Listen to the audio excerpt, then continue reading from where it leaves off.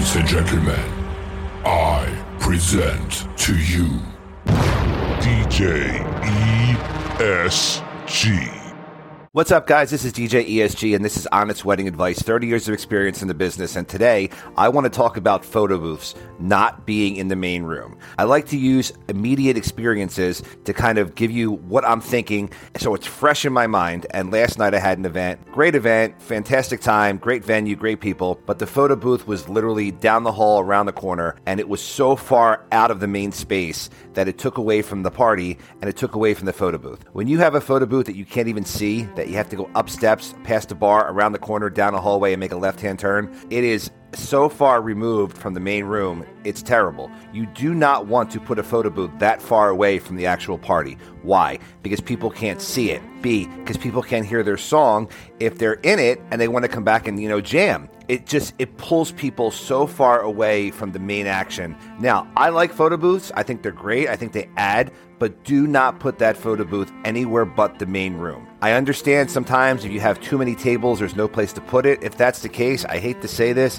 if you have no more room in the main space for the photo booth, or at least in a spot where everybody can see the dance floor and what's going on, don't book it. Only book it if you know that that photo booth can go into the main room or it can go into a space where when you're in that booth, you can see everything that's going on in the main room and hear it. Or you are an eye shot of everything, meaning you're an eye shot of the bar, you're an eye shot of the photo booth, you're an eye shot of the dance floor.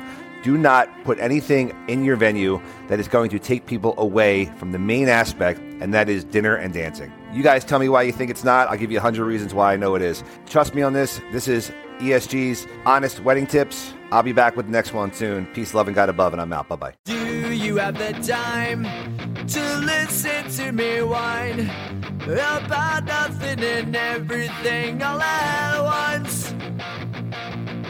I am one of those melodramatic fools, neurotic to the bone, no doubt about it. Sometimes I give myself the creeps. Sometimes my mind plays tricks on me. It all keeps adding up. I think I'm cracking up. Am I just paranoid? Am I just up?